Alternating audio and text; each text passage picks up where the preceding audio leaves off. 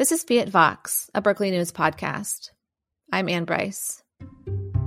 The trial for former Minneapolis police officer Derek Chauvin is on its seventh day in Hennepin County, Minnesota. Chauvin, who was recorded on video last May kneeling on the neck of George Floyd until Floyd died, has been charged with second-degree murder, third-degree murder, and second-degree manslaughter. Today I'm joined by a colleague of mine, Ed Lempinen, a writer for Berkeley News in the Office of Communications and Public Affairs at UC Berkeley.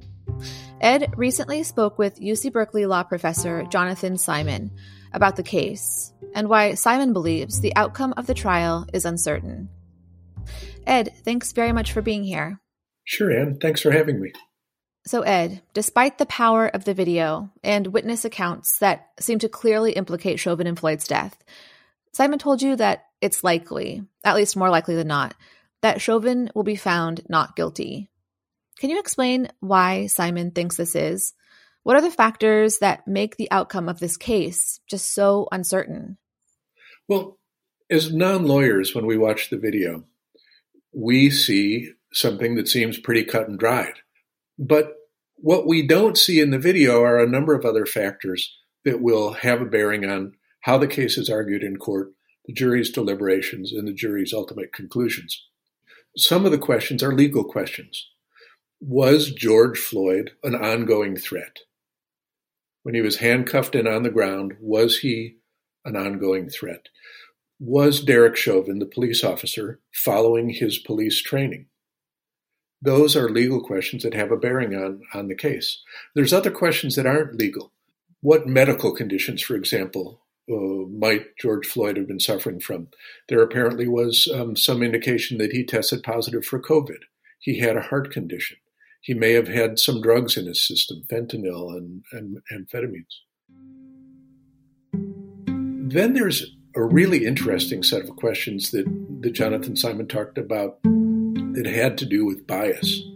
There's a sort of pro-police bias that's endemic in our culture, in a sense. Policing is very dangerous work, and so we have to trust police officers. We have to trust their judgment in difficult conditions. And urban centers in American cities can be very dangerous and difficult places to work in. So these are underlying biases in which we just assume that police expertise is going to be exercised reliably. And then there's much more sensitive still biases against Black people. And Jonathan Simon talked about this in the interview, that there's extensive research that shows that Black people are perceived, even by other Black people, even by communities of color, as being more likely to engage in crime.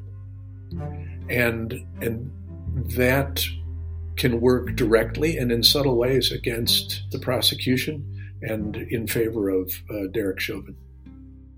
And Simon also discussed what he sees as strengths and weaknesses on both sides, for the prosecution and the defense. Can you give us an overview of these? Sure. I think on the prosecution side, the video is very powerful evidence. It's not only that the jurors can see Officer Derek Chauvin with his knee in the neck of George Floyd for 9+ minutes, but there are videos that show bystanders complaining, hey, you're going to hurt him. Hey, this is dangerous. You need to stop. And so that's very compelling. But there are these underlying biases, both in favor of police and biases that kind of assume the guilt of Black people, assume the danger of core urban areas in America. And I think that those biases work in favor of the defense and work against the prosecution. I think on the defense side, there are a couple of things that we need to think of in terms of the strengths and weaknesses of the case. In terms of the strength of the defense case, there's going to be an argument, or there are happening arguments now, that there may have been medical conditions that impaired George Floyd. There may have been drug issues that impaired George Floyd and made his behavior unpredictable and perhaps more volatile. And there may be arguments that, in fact, Officer Derek Chauvin was following police procedure when he kept George Floyd pinned to the ground as he did for all those minutes. And there again, we may have biases that work in favor of Derek Chauvin that may never even be spoken. They may just be underlying, but they may work in the favor of the defense. But the downside, Jonathan Simon said, is really clear. If the jury sees these arguments as insensitive or inhumane or indifferent to human life, those can bounce back against the defense. They may see that the defense is trying to shirk the police responsibility for behaving in a responsible and not a dangerous way. And I should add one other thing. And Jonathan Simon stressed this. In American justice, it's always difficult to convict somebody.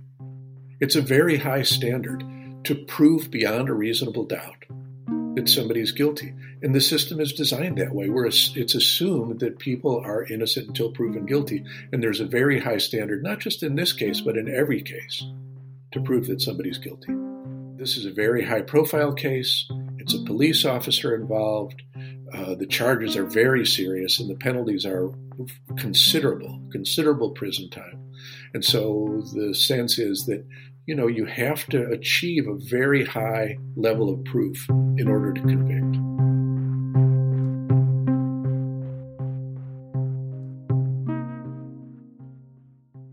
So, Ed, if Chauvin is found not guilty, if he's acquitted, did Jonathan Simon say how likely he thinks an appeal would be? He thinks an appeal is very likely in the case of acquittal. But I think the biggest thing that he and I discussed is this fact. During the process of jury selection, when the prosecution and defense are trying to find a panel of jurors who are not colored by the extensive publicity this case has received, who haven't formed an opinion about Derek Chauvin's guilt or innocence, the city of Minnesota announced that they had reached a $27 million settlement with George Floyd's family. In essence, during the process of jury selection, the city came out and said, we think that the police department is culpable. We think that Derek Chauvin is culpable. We think wrong was done to George Floyd, and therefore we're going to settle now for $27 million. So it's, in a sense, announcing to the world, we think Derek Chauvin is guilty. We think our police department erred, and we think, therefore, that we are responsible for striking a settlement with the victim's family. That's like saying we think he's guilty. And so for that to happen during jury selection is something that John Simon really questioned the political wisdom of timing it that way.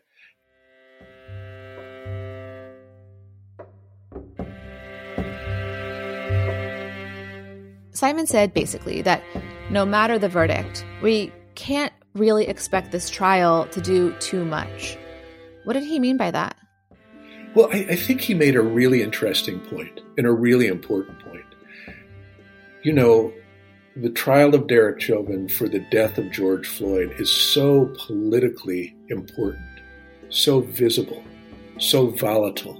There's so much at stake in terms of dealing with police brutality, dealing with racial injustice. It's huge, and millions of people are watching this very closely, not just in the U.S., but in the world. But what John Simon was saying was that we can't expect this trial to resolve those problems and those issues. It's asking the trial to do too much. It's going to address the guilt or innocence of one man in a crime or a potential crime, the death of George Floyd. But what John Simon is saying is the trial is important for bringing attention to these issues. The trial is important for reminding us of the legacy of racial injustice in the country. But what we need are policy changes and legal changes in order to reform policing, to make sure that the kind of policing that results in the death of George Floyd or Breonna Taylor or others doesn't happen again.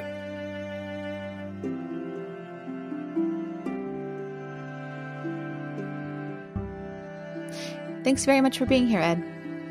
Thanks, Anne, for having me. To read Ed's Q&A with Berkeley Law Professor Jonathan Simon, visit Berkeley News at news.berkeley.edu. This is Fiat Vox, a Berkeley News podcast. I'm Anne Bryce. You can subscribe to Fiat Vox, spelled Fiatvox, wherever you listen to your podcasts. For more episodes, visit our podcast page on Berkeley News at news.berkeley.edu/podcasts.